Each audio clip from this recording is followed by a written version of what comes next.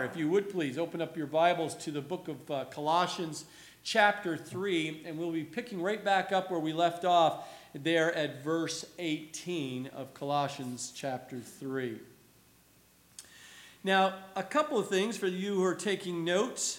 The topic today is the new home life. And if you remember, we've been talking, and Paul has been emphasizing the fact that you've put off the old man. You've gotten rid of the old clothes, the old ways of life, the worldliness, the sin life.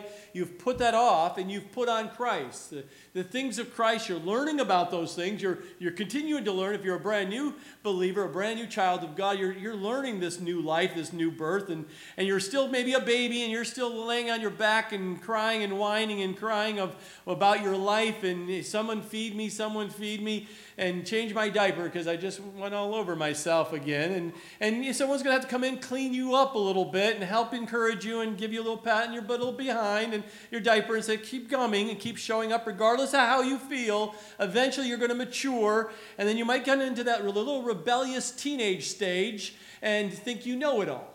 And you've been in the Word and you've been puffed up and you think you just know it all and you know better than anybody else. And I'm going to pat you on the butt and say, keep coming, keep showing up and get through that, because you still need to get changed in your teenage life because you get spotted up in the world. And all of a sudden you mature even more, and all of a sudden things get really solid and surety of what you know about God and the grace of God and the love of God in your life and the purpose and the calling of your life. And it's from that point on, it's just a great life as a Christian. I kind of encourage you, just keep showing up regardless of how you feel. Don't let the enemy stop you. Don't let anything. Now, Paul I love in his teachings because he gives us in the very beginning of his letter to the believers there in Colossae foundational truths, doctrinal truths that you must and they needed to know, but we also need to know today by the power of the Holy Spirit giving us the Word of God, has given us the Word for us to have a solid foundation as a Christian. But Paul doesn't just give you knowledge and doctrine and truth, and if you just dwell there, you get really kind of stiff and unloving if you stay there. So I encourage you, don't become very stiff and rule-driven, Bible-teaching, thumping kind of guy or a gal. You need to go on to the practical. You need to apply it to your life and allow the love of God to do a work and the grace of God to do a work in your life so you'll soften and be that loving Christian man and woman that's put on the new clothes and has a new life, and you can't wait to share it with others who are in has no life and they're in pain and suffering and going through difficult times. Allow God to use your life. And that's the application piece. And Paul does the same thing with the letter here today. He takes the doctrinal, now we move here at the end of this letter, here this epistle, and to the Colossians, and he gives us practical living for our new home life. Now hold on to it, because for some of you, this is one of your favorite parts of the Bible. And for some of you, this is not the best parts of the Bible. But watch when we go through here, because it applies to all of us, and it's practical, and it's not always easy to digest, but partake of what God has for you today in the home life discussion. Because Paul's going to address husbands and wives and children, bosses, supervisors, but also employees. And all those relationships play within the new home life here. And he's going to give us some practical things. Now, keep in mind, this is not an exhaustive list of what the roles and responsibilities of a husband or of a wife or of a child or of a boss or an employee position. It's not exhaustive. But what does Paul give us is the key ingredient. You can do great communications and you can do all these things of everything else we're talking about, because early on in the letter he says you need to put on love. That's a foundation. That's a fruit that needs to bear from your life in due time. The fruit of the Spirit is the love, joy, and peace, and long-suffering, and kindness, and all these things. But for these relationships, he's going to give a very simple for us, especially for us guys. Wives, he gives you one key thing for you to think about when it comes to your relationship with your husbands. One foundation. Don't get that wrong, because the rest of them won't work. The things you try to do won't work. And guys, you only got to remember one thing when it comes to your wives. One thing you need to remember and get really good at it. Because the rest of those things you try to do is going to fall apart if you don't get this one thing right. Kids, children, if you don't get this right, fathers, moms, if you don't get this right in regards to your children, then everything else you've been trying to do and you think you're doing right is going to start falling apart. And then he extends it into the work life. Because part of our life, we work. God's called us to work. And he helps us understand our relationship as an employee, or at that time, slaves, because more than half of the population in that part of the area were slaves. We call them employees today. But what their relationship with their bosses.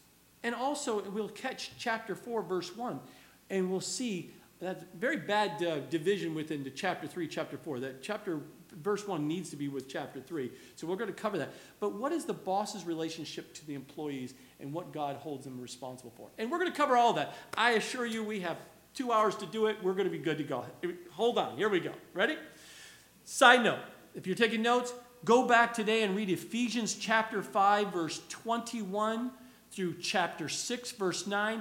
That is the parallel passages along with right here, and you will see some of the things, and I'll reference some of those out of Ephesians, so you can go back and look at that and get a little bit more flavor. But if you notice here at the verse 17 where we ended, Paul says here in the writings here in chapter 3, verse 7, he says, whatever you do in word or deed, do all in the name of the Lord Jesus, giving thanks to God the Father through him. He says, we have to give thanks to all things, everything in our lives. We just have to be a thankful and grateful people. As mature Christians, you will become thankful and grateful. If you're not there yet, keep showing up. Keep being in the Word. Keep praying. Keep being around the fellowship. And eventually, God's going to do a great work in you to a point where you become so thankful and grateful for what God has done and continues to do in your life.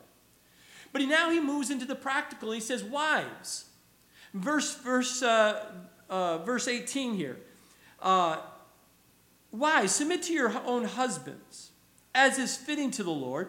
And verse 19, husbands, love your wives and do not be bitter toward them. Now let me take a step back here again and remind you, where did the home life, this husband-wife kind of conversation start? It started back from the very beginning of creation in Genesis chapter 2, verses 18 through 25. It also references this relationship between man and woman, one man, one woman. That's marriage. That's God defined. Man has no right to redefine that in any form or fashion. God has authority over that. And you can go back to Matthew chapter 19, verses 1 through 6, and know that the institution that God founded on earth was the home between a husband and a wife. And that is fact, that is truth, and we are not to touch that. It doesn't matter what culture and society says, that is not to be touched. That is solid, given, directed, and founded based on God. And so when you understand these things that we're about to read, understand everything we're about to read about a relationship between a husband and a wife is God-given. It's not man coming up with this. It's not woman coming up with this.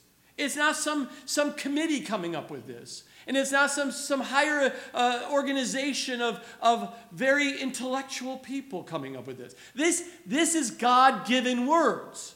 So if you struggle with this, you're struggling with God. And let me remind you, God wins. Just the way it works. Regardless of how you feel, regardless of what your experiences, how traumatic experiences you've gone through or going through or might go through, still understand that you have a foundation you can trust your life upon, and that is the truth of God. So hold on to that, underline it, circle it, color pen it, whatever you're doing on your notes to make sure you don't forget that part as we continue to read understanding what this is. Now, again, it's foundational. And for the home to work properly, this new home life to work properly as Christians, you must make sure it functions properly and correctly. Because if you do not do whatever it takes to make sure your family home is working properly according to the Word of God, then it becomes dysfunctional, and that will erode your family. But then when families erode, society erodes. And when society erodes, a nation erodes. And you can see this, and historically you can see when the family falls apart and goes squirrely and goes against God's Word, it automatically affects the nation as a whole, because the society is unstable. And we see it playing out today. People say, why are we having the things going on, the deaths and the craziness and the shootings and all this stuff? Because the family unit has been invaded by Satan. People are not doing it God's way. They're rebellious and they're living by the flesh, and they wonder why things are happening within this society and in their homes. The breakdown, the attack of the home, is a sign of the end times. Go back and read 2 Timothy chapter 3, verses 1 through 5. That's a little sobering. Have a cup of coffee when you're having that one. Because you can sit there and read the scriptures and seeing it play out in our real time on our news and newspapers and TV and just conversations around the water cooler at work. You can see it playing out right in front of us. But our desire must be, if you're married or desire to be married, and you have children or desire to have children, or you work or you desire to work, the scripture applies to you today. It applied to the believers there in Colossae. It applies to us today. And you and I must have a desire. Because God, it's good and it's right. He's put a desire on your heart that is in line with the scriptures. It's His will. It is a good desire. And it's a desire to be and to be built up and be a strong, godly Christian home in your walk with Christ. You must have a desire to say, at the end of my life, be it God, this body ends and God takes us home before the rapture or during the rapture.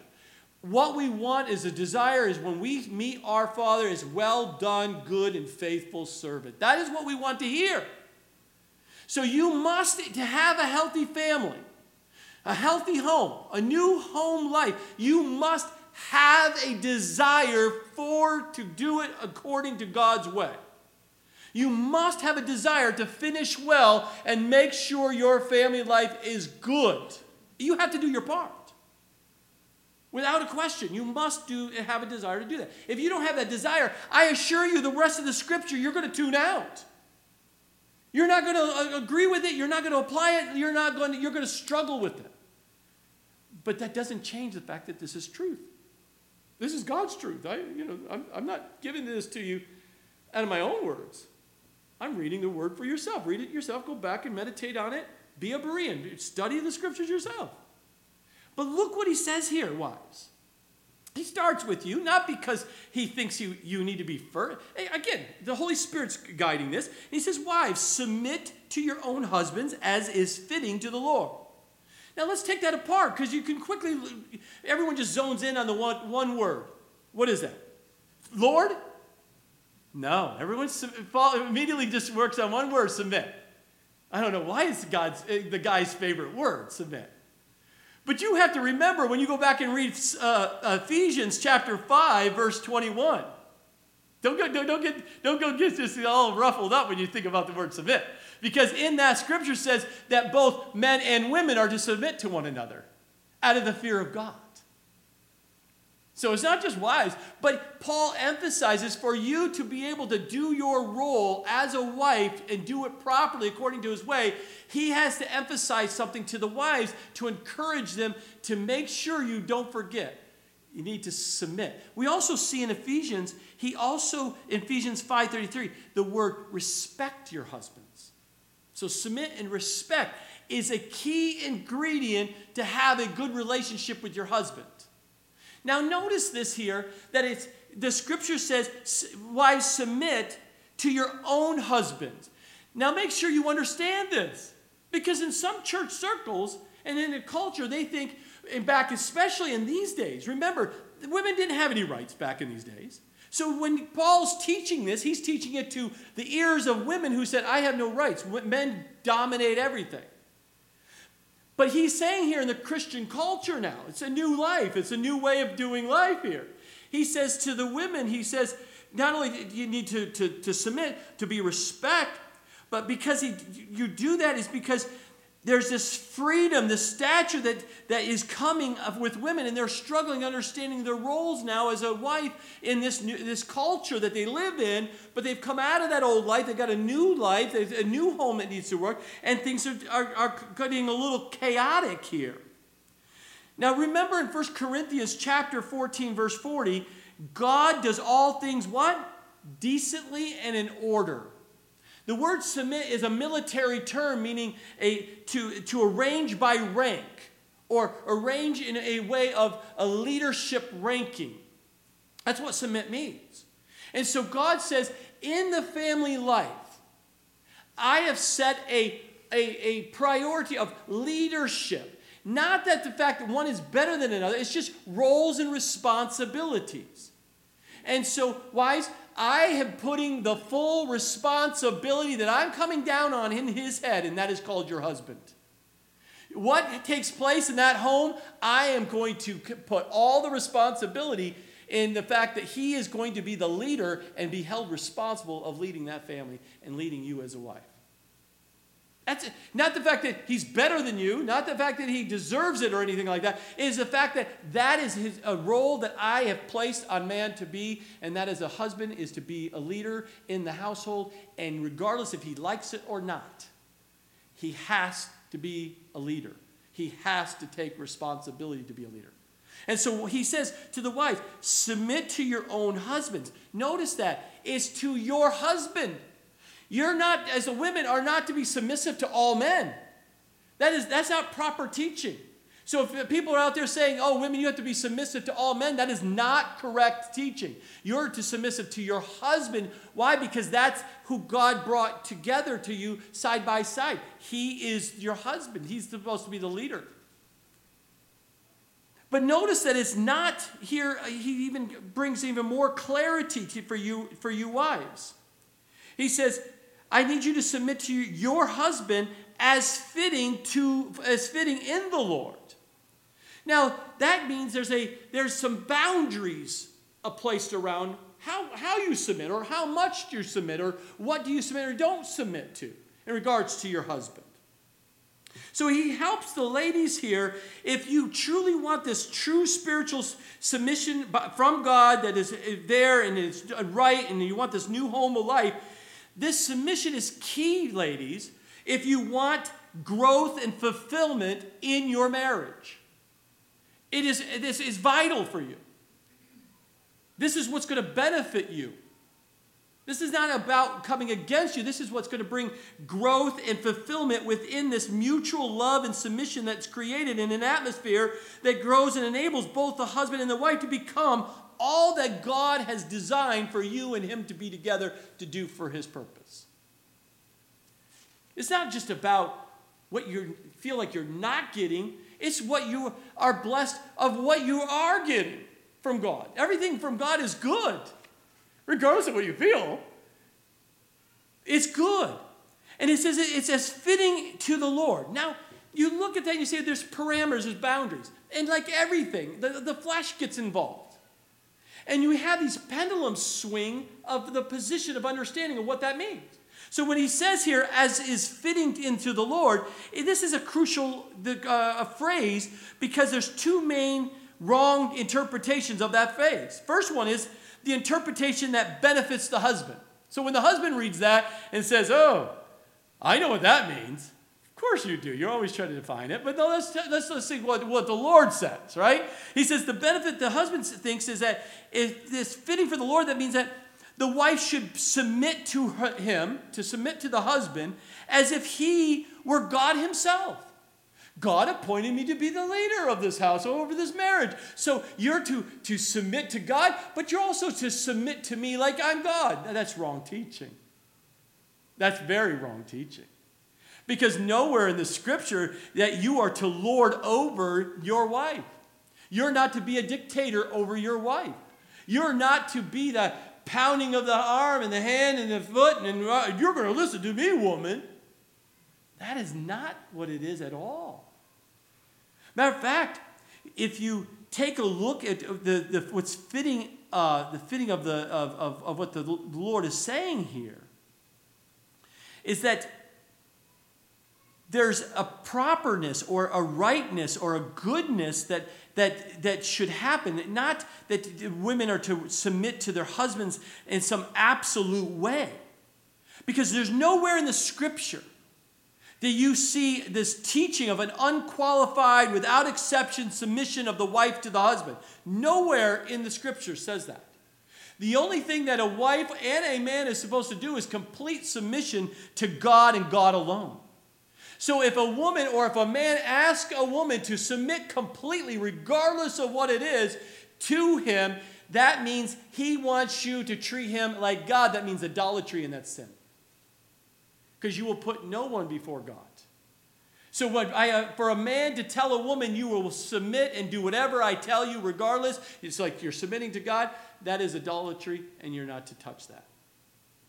Now the pendulum swing could swing to the woman's side of the house, and they can look at this boundary of fitting of the Lord, and the benefit that the woman could take is I can submit to my husband. I'll submit as long as he does what the Lord wants, and then it is the wife's job to decide what the Lord wants. That's not how it works, ladies. You didn't sit there and say, well, husband, I'll submit to you on that point, but I've seeked the Lord, and I don't think the Lord wants me to submit to you on that way, so I'm not submitting to you. Now, if you did what I asked you to do, then I'll submit to you. Let me help you understand this, clarity of understanding of what submission is. Submission is not submission when you and him agree on something and you go, I like that idea, hubby. Yeah, that's a really smart idea. I'm so glad you read my note that I left you. I'll submit to you. I agree with you. Let's do it. That's not submission. Submission is when you're having a very loving conversation about something, and you as a wife have a point of view. You believe you've been seeking the Lord, and this is what you think this is the right way to go. And he's been praying about it, and he's seeking the Lord, and he believes this is what the Lord needs to do. And you're both going opposite directions. You're total opposites. Submission is, wives, is when you sit there and say, okay, that's what the Lord's showing you. We're two different points of view on this. I don't agree with this, but I will submit. That's submission. That's what the Lord's doing. You're the leader. You'll be held responsible. I'm free from this. You're held responsible. I'll do and support you. Key word, I will support you in the decision you make. Now, wives, I can tell you one thing. If you're a wife who sits there and says, I know I completely disagree with you, and I think I've seeked the Lord, and you seek the Lord, and we don't agree with this, but we have to make a decision. We cannot not make a decision. Someone has to make a decision. That's why God appoints a leader. And so the leader is going to be held responsible for that decision for the family. So God is saying, man, you better step up. You better not be submissive in this point here. You've got to make a decision. Even if it goes against your wife's thoughts at this point. But wives, submission means, yes, we'll do it. And you're supportive. You don't sit there and say, fine, let's see how well you do. And then do whatever you can to sabotage the man so you can prove yourself right. That's not submission, ladies. The attitude itself. Fine, you think you're right? I can't wait to tell you No, of course, a godly woman would say, I told you so. Of course, she wouldn't say that to the husband. Submission is, okay, I'm going to trust that God has spoken to you, and I'm going to trust that. I'm going to support you, and I'm with you. And guess what, ladies? What happens if the man screwed up and made a bad decision? Did you know that he's not perfect? That men do make mistakes. But you have a covering of God that says you are submissive. You are being a submissive wife. You are being a supportive wife. You are there along his side. And yes, maybe you didn't agree with it, but if that's what God is saying, and he's seeking after, okay, well, I'll support you. And then when he does screw up and it doesn't work, you come alongside, and I'm telling you, his head is down. He has failed you. It's the worst thing in a man's mind to think he failed his wife and he screwed up. You don't have to say anything. We'll self-implode ourselves on the fact that we've screwed up, because we're about fixing things and wanting to do things right and to conquer and to move forward. We're not looking to get on scapegoat. You don't have to say anything. All you have to do is come alongside and say, sweetheart, I'm with you. God is going to work this out. What can I do to help and support you? I'm your helper. What do you want me to do to help you? I'm praying for you. I want to encourage you. It's okay. We can go back and we'll do whatever you do. We can change course. I'm with you. I'm committed with you. This is our home. This is our family. This is our marriage. It's not about who's right or wrong, who's in control, who's not in control. I can tell you, wives, you want to show respect. You want to get your husbands to step up into the leadership role and take responsibility that God has called him to do. Be a wife like that. And you'll see him just grow and mature in the position that God has called him to do. He'll mature. And I'm telling you, you have a godly, mature husband on your hands, you are the more secure and loved, and the marriage will be good. It'll be good. And so it's important that we understand this is not about limits and everything else. It's about the motive, wives. It's the motive behind the fact that you recognize that this is an important marriage is important. Your desire is to be successful and to finish this life well, and the mission that God's called you to do, to be a wife and to be a helper of your husband and a mother and all the roles and responsibilities. It's not easy. It takes God, the Holy Spirit, empowering you to do that. You must trust in God to help you do that. And I'll mention this, really important to those who are single. Remember, ladies, it is absolutely scriptural that you can, and this applies to men too, in the first part. You can only marry someone who is a believer. If you're a believer, you can only marry a believer. You cannot marry non-believers. You need to look for the most mature believer as you can before you make any decision or even think about marriage with this person. But wives, when it comes to making a decision to get married, I understand how easy it is to say, oh, he says he's a Christian. Okay, he says it. Where is it proven out? Where is he going to fellowship? Where does he fellowship? Okay, have you met any of the Christian friends around them? Have you been around their group? Have you watched what's showing you, besides his words, that he's a Christian? Well, he's very handsome. Usually that's how it is. Pastor, I've met someone. Oh, really? I'm excited for you. And they know what's going to come out of my mouth. Is he a Christian? And they'll always tell me, oh, and he's a Christian. But he's so handsome. He's a Christian, and he's got a job. He's got money. He's a Christian. He's got benefits. He's a Christian, and this is where they live. And this is what he has. And have you seen his car? I assure you, ladies, the Christian is the most important. But when you read this scripture, you must also look for a man that you can, what? Respect. You see, if you can't respect this man, even though he looks good, smells good, and he drives a good car, and has a job, got the money, and a good family name, and all the above, and he's a Christian, but if you can't respect him, how would you be able to fulfill your role as a wife to be able to respect and submit to your husband if you don't respect him?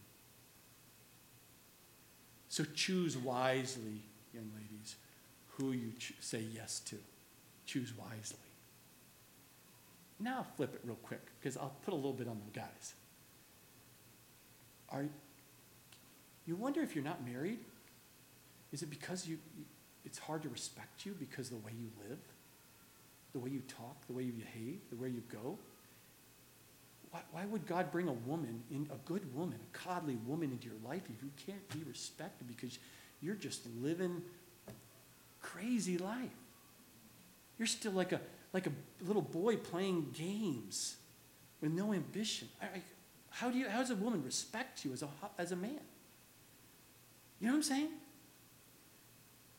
The Scripture tells us to put away childish things and grow up. Let's grow up here.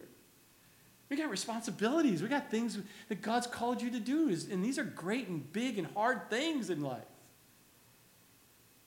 And I'll tell you what. When God has refined you and you're grown up, I guarantee you, godly women will come. Because it's hard to find godly men who can be respected these days. And women will just see it, a characteristic in you. You will not have a problem, I assure you. Side note, just that, that was, I'll come back to the Scripture here. But there is exceptions, ladies. There are exceptions to your submission, to this husband of yours. When the husband asks you as a wife to sin, you have the boundaries and the Scripture to say, absolutely not. I'm not submitting to that. That's sin. God is first in my life. You're second. Don't forget. God doesn't ask me to sin. You're certainly not going to ask me to sin. So you don't have to be submissive to that. The second reason why you wouldn't have to be submit is that you have medically incapacitated, medically insane. Now, you notice where I use the word medically. Lies, I know you think your husband's insane today. I know that. But medically, literally, he cannot think for himself. He's under the influence of the mind, of altering substances, or he's on drugs, or he's an alcoholic. Something's altering his mind. You don't have to submit to a man like that. Because I assure you, he's probably not hearing from God. Another reason would be is when a husband is violent and physically threatening the wife. The wife doesn't need to submit to her husband who's like that. Or a husband who breaks the marriage bond by adultery. And a wife does not need to submit to a husband being in an adulterous relationship. Ladies, you don't have to because he has lost his mind.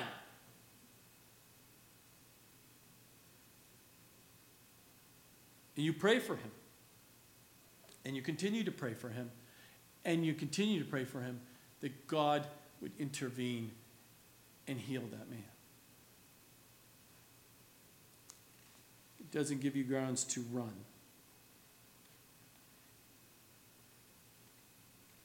Now keep in mind,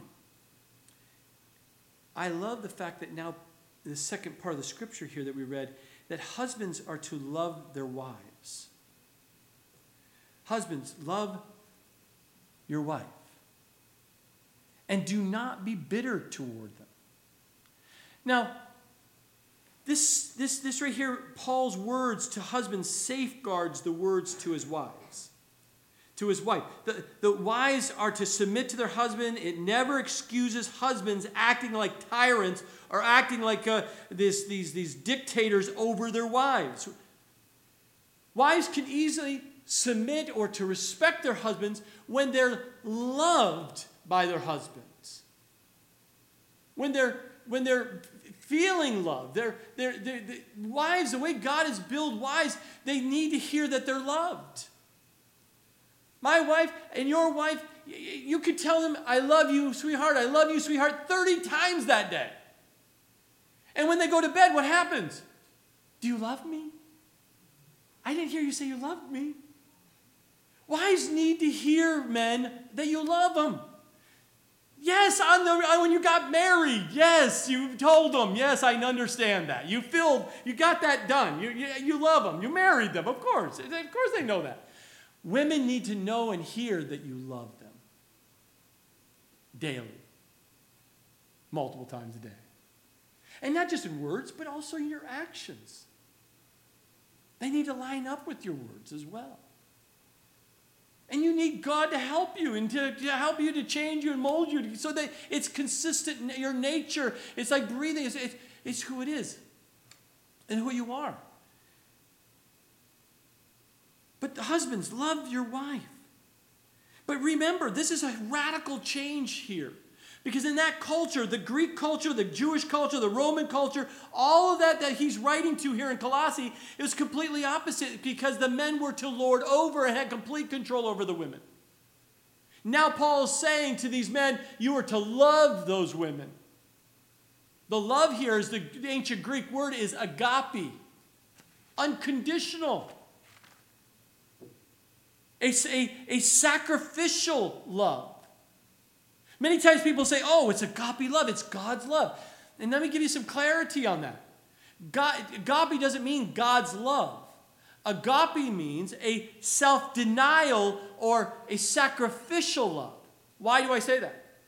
Because in your old life that Paul talked about, you had an agape love for sin.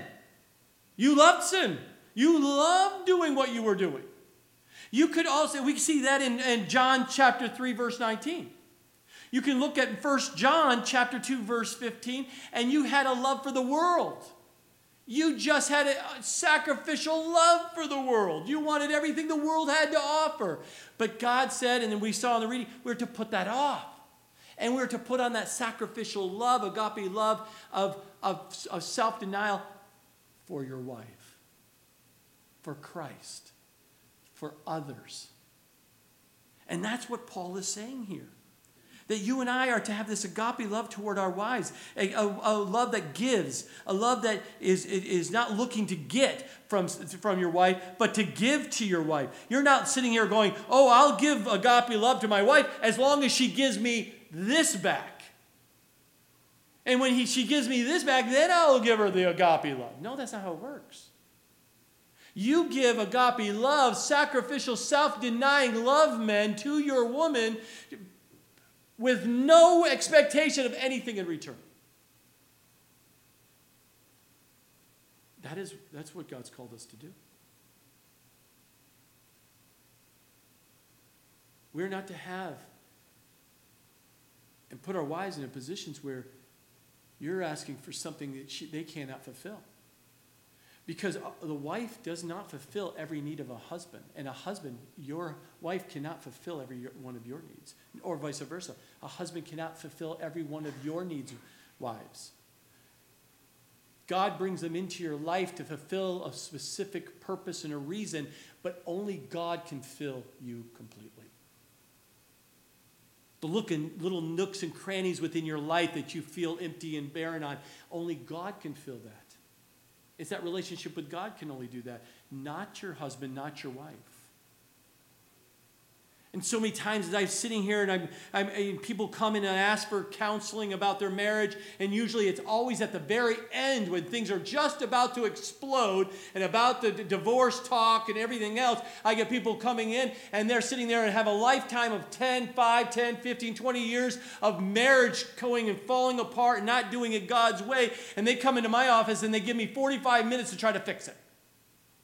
Are you kidding me? And you sit there and you listen and you listen and you listen and you realize neither one of them have actually followed God's way of doing the marriage. And they wonder why it's falling apart and has never been fulfilling. Because you didn't do it God's way. And then when you say, okay, here's the root of the problem. Now let's work on this. Let's practice on this. And they say, well, it didn't happen overnight. It didn't happen within a week. It didn't happen. See, you have to understand, God's will is for the healing of that marriage. The question is do you have a desire for the healing of that marriage? And that's why Paul says here at the very end of that part for men, do not be bitter toward them. It implies that something that maybe the wife has done that's caused you to be bitter. Or you're just become harsh toward your wife. You've come not only harsh, but you're critical or these things. These things are not good, and you must hear those. And when you hear those, you must say, God, help me, correct me, fix me, find out what the root cause is, because that should not happen to my wife. Paul says right here, by the power of the Holy Spirit, do not become bitter. Do not become harsh. Do not become frustrated. Yes, your wife could have done something and you could have been very frustrated. It didn't go well. She I'm going to fill it in. I'm not saying this happened, it didn't happen, but you crashed the car. And then you came home. Honey, I crashed the car. You crashed the car? How did you crash the car? And what happens, we have a tendency to go, what is men? What's the reason? What's the root cause? How do I fix it? No, guys, stop and say, are you okay? You're precious, more precious than the car. The wife is more precious, my brothers. You don't have to ask what happened. I assure you, your wife will tell you everything. And she should. If it's a safe place to come and tell you. Right? If it's safe, she'll tell you everything. If it's not safe, she won't tell you everything. Why? Because as we see in the scriptures, men can easily become very agitated and angry or bitter if things are not going well. Men can get very frustrated. And when they get frustrated, it comes across as harsh and bitter or critical if things are not going well. And it needs to change. My wife and I, we have a great marriage. We do. But we have some intense discussions at times. It happens. Why? Because we're opposites, right? We're man and woman, right? It's like when counseling comes in. And you listen to the wife and she's describing what's going wrong with the husband. I'm sitting there going, you sound like you need a girlfriend in your life. You need a friend to talk to. You want your husband to be a woman, not a man. And when you listen to the guy and, oh, my wife doesn't do this, and blah, blah, blah, it's like, you need a buddy. You sound like you want her to be a man. I know you want, it's funny, you want someone to just sit beside you and say nothing and just watch the game and just do the fun things and she doesn't need to talk. Just hang out, and when you're all done, you look at each other and go, wasn't that great fun, man? You give her a high five and a bump. Wasn't that fun, woman? Men, you don't want another man. You want a woman. And women, you don't want a man. I mean, a woman, you want a man. And you have to understand, when things don't line up, women, to the way you want them, he's a man. He's not a woman. So when you have expectations that your man is to act and behave and think and do exactly like you're going to be a very frustrated woman. Because the man's not capable. Because he's not a woman. He's a man. Not wrong, just different. That's why it's right back to the simplicity of things.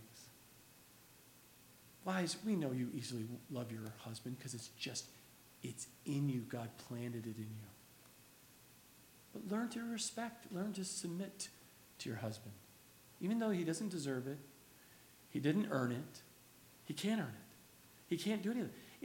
It's because God gave you him as your husband. And husbands, you better be on your knees constantly asking for God to change you so that you have this agape love for your wife and be in tune with your wife. Because there's times in this love, this struggle between husband and wife, men, I'll give you something that just, boom, hits me upside the head. That there is sometimes you feel like there's a disconnect between you and your husband and wife, there's a disconnect. Whatever word you want to use. I use tuning because it brought clarity for me. It's like listening to the radio. Maybe it's because I'm listening to the radio all the time, and it's just not quite dialed in, and you hear a lot of noise, and you don't hear the clarity of the what's coming across the radio. 96.9 FM. Just so you know.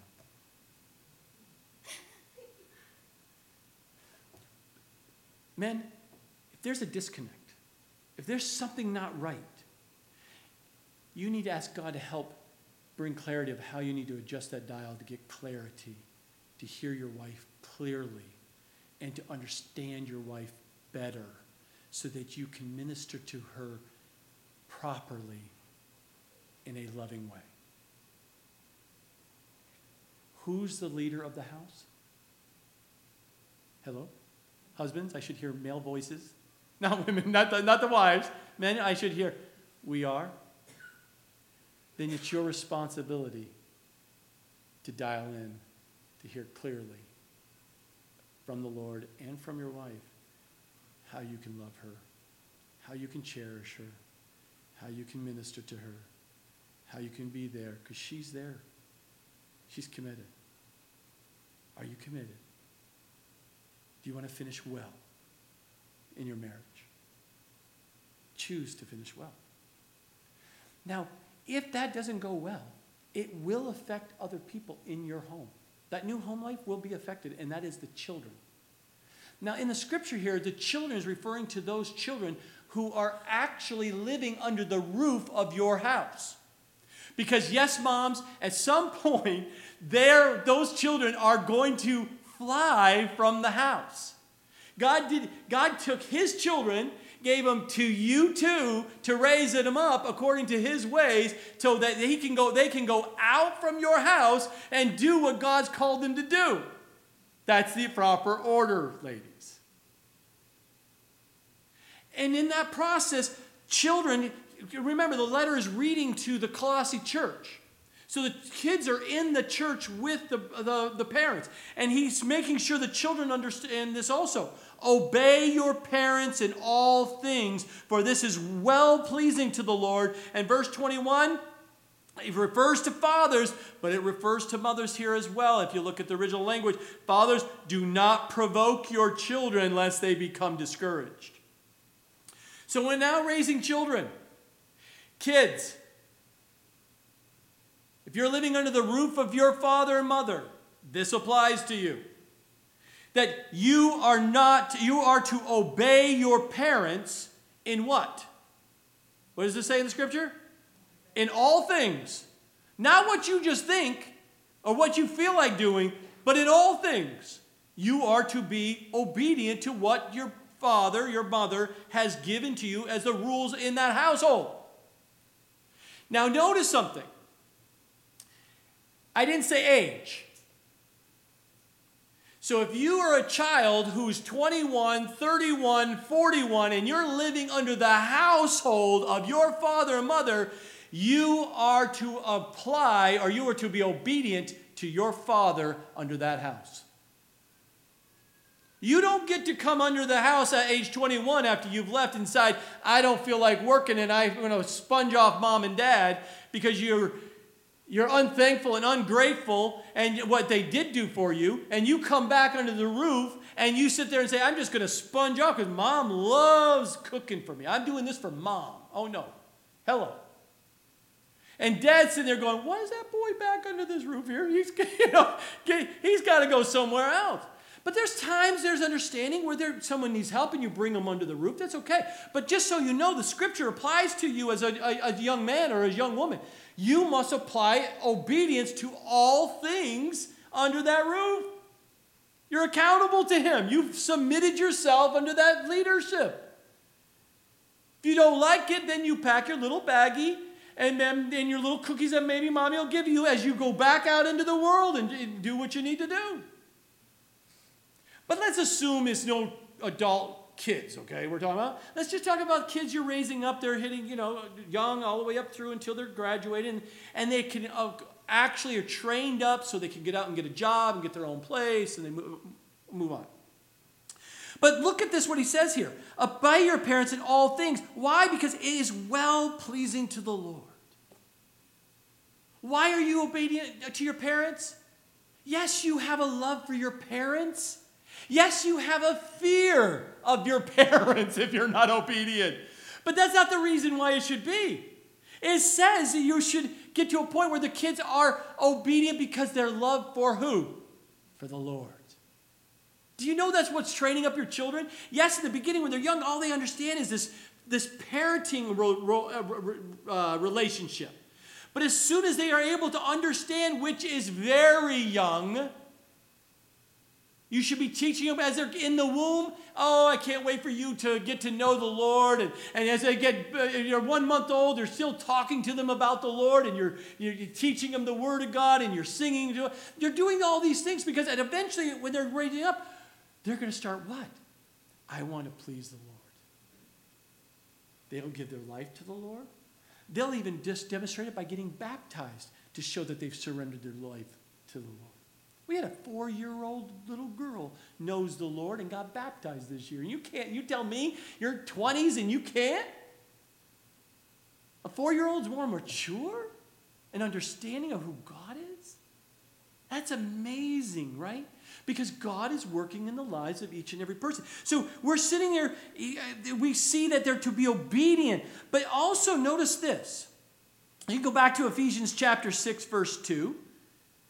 But there's a difference between obedience to your parents, and there's also what we call an honor your father and mother. Here he's referring to obedience under the rules and regulations of the household, how things are run. You're to contribute, you're supposed to clean, and you're supposed to help contribute to the household. You don't just come in and eat and sleep and not clean the house and not take care of the house and mow the lawn and all the responsibilities of the house. That's not how it works. But when you move out, you still, the scripture says, we are to honor our father and mother still. That never goes away. They're still to honor them. So as we see and look at this, as for the kids and for us as a parent, keep in mind that we get a warning there, fathers and mothers. Do not provoke your children lest they become discouraged. What does that mean? Well, when we get out of the role of coaching them up or training them up into the ways of the Word of God, we can subject our own feelings and our own priorities and our own thoughts upon our children. My little Johnny is going to be the next president of the United States. My little Susie is going to be the next neurosurgeon of the pediatrics. And you apply things to their lives and demand things in their lives that you have no idea if that's what God's calling is or not. As a parent, you train them up and you watch to see what their gift and gifts are and where their bents are and their abilities and what God's putting on their heart. You're just training them up and you just guide them. You don't tell them. And the biggest thing I see all the time, and it happens in the athletic world. Dads, this is a big thing for you. Wifey, how are we going to pay for college? Hubby, Johnny is not born yet. Still in the womb. And you're worried about college. Now little Johnny's born, and it's like hubby tells wifey and says, how's Johnny? How are we going to pay for college for Johnny? He's now 5. I think he needs to go to the best training camps for the following 10 different sports, and we're going to have him in it 7 days a week, and we're going to figure out because he has got to get a scholarship to pay for college. And you poke and prevent and you force and you force your kids to do things because you want to live through their life, or you're trying to get them to do something because you don't want that little Johnny to be in your house after age 18. And what happens, you poke and press and you tell them what they're going to do, and you bring them to a point of discouragement. And dads, yes, our role is to discipline. Our role is to be the leader. And our role is to be the tough guy at times, to say, no, you will not treat my wife like that, your mother like that. That's my wife, first of all. Don't treat her like that. And second of all, you are going to make your bed, and you are going to do these things, and you have to do those things. But you can do it in a loving and a firm, a meekness, a quiet strength that they can look at your eyes and go, Dad locked in. I better listen. Because they respect you. Because if you're raising them properly, they will respect you. They will honor you in the position as a father and as a mother. And they'll do it out of love, not out of fear. Why do we serve God? Do we do it out of fear or out of love? We're to do it out of love. Now, you may have just gotten saved and you came to Christ because out of fear of going to hell. And then God saved me, and then I gotta do something for God because I gotta earn that love. No. You're saved.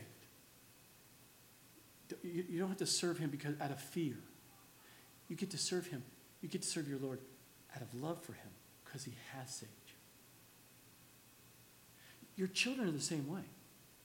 They may have a healthy fear of respect that, I can get disciplined if I don't be obedient. But it has to be out of love, because if it's not out of love, what will happen is your children become discouraged. And they will come to a point where they will disengage from you as a parent, and they'll sit there and say, all I have to do is somehow get through the next few years, and I got my diploma, and I am out of here. And then as a parent, you wonder why your kids don't want to come back. They don't want to engage or to spend time with you. I'm over at my friends. I'm over at I don't want to bring my friends around my parents. Are you kidding me? No, it should not be. If you've raised them properly, they'll have a love for you. Yes, they're going to grow and they'll flop their wings and do all kinds of things, but they'll always seem to make sure they keep an eye on mom and dad of what's going on. That's what I want to encourage you as parents. Have a strong marriage and raise your kids according to the ways of the Lord and teach the kids to obey you as parents. Parents, it drives me nuts to watch. I'm sure it doesn't happen here, but I'm talking about on the streets, okay? At the department stores and grocery stores, where the kids rule the family. It should never be where a parent says to me, I can't do that because Johnny doesn't want to do it. The kids tell you as parents what you're going to do and not do. You have a very dysfunctional family then.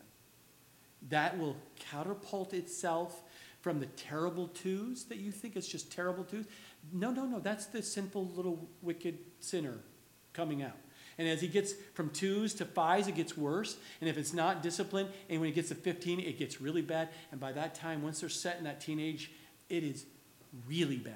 You as parents have very little movement in correcting your kids then. That's why I want to encourage you, discipline out of love very early on so that they will not depart from the truths of God in your direction that you've set. Amen? Are you with me here? Yeah. This is not to scare you away from marriage, and this is not conversation not to scare you away from having kids. Why? Because this is a beautiful thing that God has given you as man and woman. Is marriage and children. It's a blessing. If you only see it because you probably raised in a family that did not do it God's way. Or you're watching families who are not doing it God's way. But if you set your eyes on the truth and set your eyes on families who've done it God's way and you see it, you will not have a struggle getting married or having children. You go, that is what I want in my life. It's true. And that's why we do it God's way. So, children, obey your parents in all things. It's well-pleasing to God. And to do it. Why? Because you know what God says about your disobedience? Go back to 1 Samuel chapter 15, verse 23. For rebellion is the sin of witchcraft.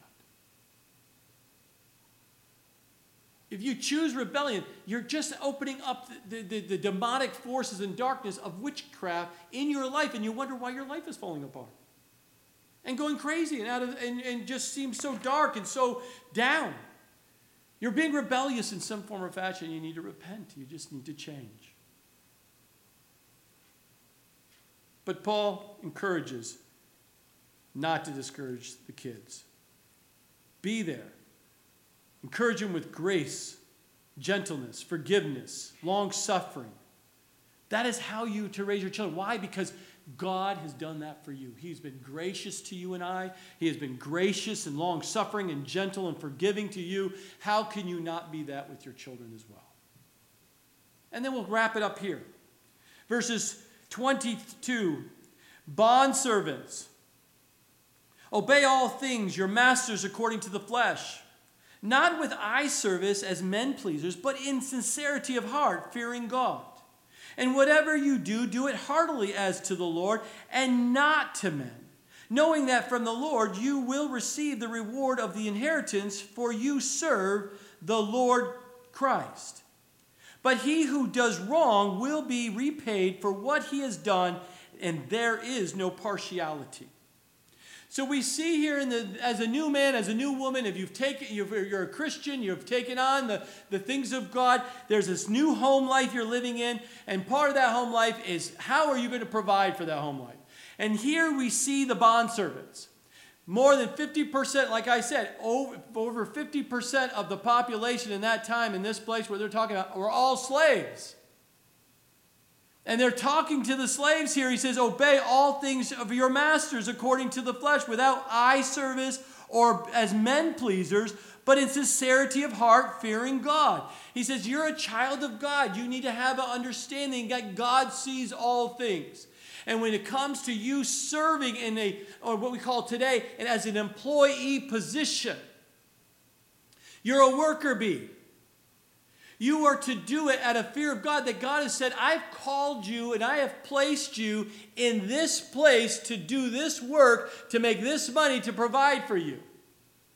And you are to what? You are to do it with sincerity of heart. In verse 23, you're also to do it wholeheartedly or heartily as to the Lord. You're going every day to work because that is what God's called you to do. You go there and you serve him at the place that he has you.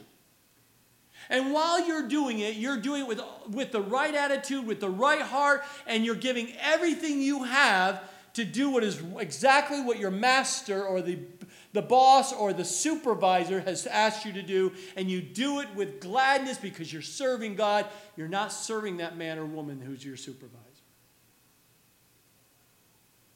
And you also, as you notice here in verse 22, you're not to do it in eye service.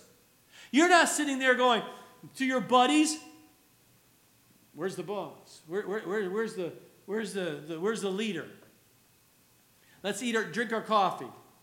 And then all of a sudden, you're going to be a spotter. You stayed out there. When you see the boss coming, you yell and let us know, and we'll put our coffee down and we'll get back to the sweeping. God is saying to you, you are not to be that kind of person in the work environment. That is not godly. You're not to do it. Only work hard when the boss sees. That is the worldly way of doing it. That was the old man. You've got the new man. You don't do that. You work hard and do what is right, regardless if the boss, the supervisor, sees you doing it or not, and has even a clue that you've done it. Not only are you not to be eye service, but you're not to be man pleasers, a brown noser. You're not sitting there going, okay, I understand the boss really likes this, so I'll do this, and he's going to like me, and then I'll get some special treatment, and I'll get this, and I'll get that. No, that's not how you do it. God, I'm coming here. This is what they asked me to do, and I'm going to faithfully do it with integrity. Why? Because, God, I serve you. You see all things. You know all things. I am free to just do what you called me to do. Now, here's the challenge, my brothers and sisters. You're sitting there, and you're now a brand new Christian, or you've been a Christian for a long time. And you're in this work environment, and it is not easy. There's a lot of darkness in that place, and you might be the only Christian in that place. You might have other Christians, but they're not letting anyone else know it. They're hiding. They're hiding themselves under a basket because they don't want anyone to know that they're a Christian. Not good. But you boldly proclaim you're a Christian. You live. You're the poster child there. And you're watching the bosses give all the special treatment to the ones who are non-Christians.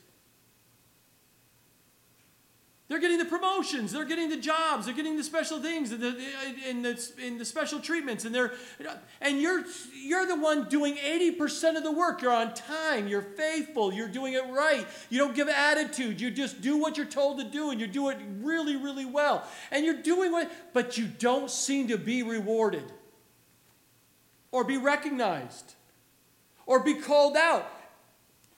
Bob, you're 80% of the work. Everyone else is doing 20%. I'm going to applaud you. That usually doesn't happen. But that doesn't change. It doesn't change us. We continue to do the same thing. Why? Because the scripture tells us you will be rewarded when you go to heaven. It says right there, you will be rewarded of the inheritance in verse 24. Because you serve. Look at the notice here. Only place in the scriptures here. Notice this. Circle it. You serve the Lord Christ. Do you notice? Jesus is not there. Usually you hear the Lord Jesus Christ. It's the only place in the scripture where you see two titles together without Christ, Jesus involved. What does that mean? You are to what? Serve the master who is Christ. That's what we do when we go to work. That is how we're to act as Christians at work. And ask God to give you the strength and the wisdom to do that at work. And what happens is even though you may not seem you're going to be rewarded or be recognized or be any of these things, you don't need any of that. All you need to, you're serving the Lord. And you know your reward is going to be when? When you get to heaven. God sees all things and will be rewarding you according to what you've served him in the capacity you're at. But also notice there in verse 25, but he who does wrong will have to repay. You're going to pay somehow. You always pay it. Do it right the first time, or you're going to repay somehow, some way when you see the Lord. He's going to make it right. He's just. But notice something. Chapter 4, verse 1. Masters, give your bondservants what is just and fair, and knowing that you also have a master in heaven. So one thing is employees. But if you are sitting here today and you're a supervisor, you're a boss, you're a business owner, you will be held responsible how you treat your employees. If you must treat them with just and fairness, you must pay them just and fairly. You must treat them justly and fairly. You must reward them justly and fairly. You must respect them justly and fairly. You must see the value. Now keep in mind, Paul is writing to slave owners. You must change as a Christian boss, a Christian slave owner. You must change. You now must treat the slaves differently. You must treat them with just and fairly. This is radical. This is a radical letter going to these people in Colossae. This is radical for many who think because you finally became and you got a certain position and a rank or whatever you may be, that somehow you now can turn around on your employees, on your staff, and somehow lord over them and direct them and be a dictator and not treat them fairly and respectfully and justly, and not think that God sees that as a Christian master, that God doesn't see how you're treating those people and not going to correct you and deal with you swiftly? Are you kidding? So Paul's warning them, and we're being warned today. We must treat those who are working there beside you or with you and for you as a boss or a master to just know that God sees all things from heaven, and you must treat them justly and fairly. I don't care what your culture is in your business. I don't care what the culture or the training up that you received by that company or by the military. I'm telling you what is right and good as a Christian boss, as a supervisor. Do it God's way, you will be rewarded and will be blessed. You do it the worldly way, you will not. Please God. You must choose God's way. It's important. I was in the military. I was a supervisor. I was in a business world. Been a supervisor, but I understand this from an application way. And I'm telling you, do it God's way is the best way. And that's what God's called us to do here, to have this new home life, To have this balance where you're coming home and you're leaving and going into work and you're coming back. I'm telling you, as a man, there's nothing better than to have this peace and to have, there's order, there's not chaos, there's not confusion. There's a great life as a man to have that happen. When you're coming home, your wife is just right there by your side. The children are in order. They're not just rampant around the household. There's peace to come home to.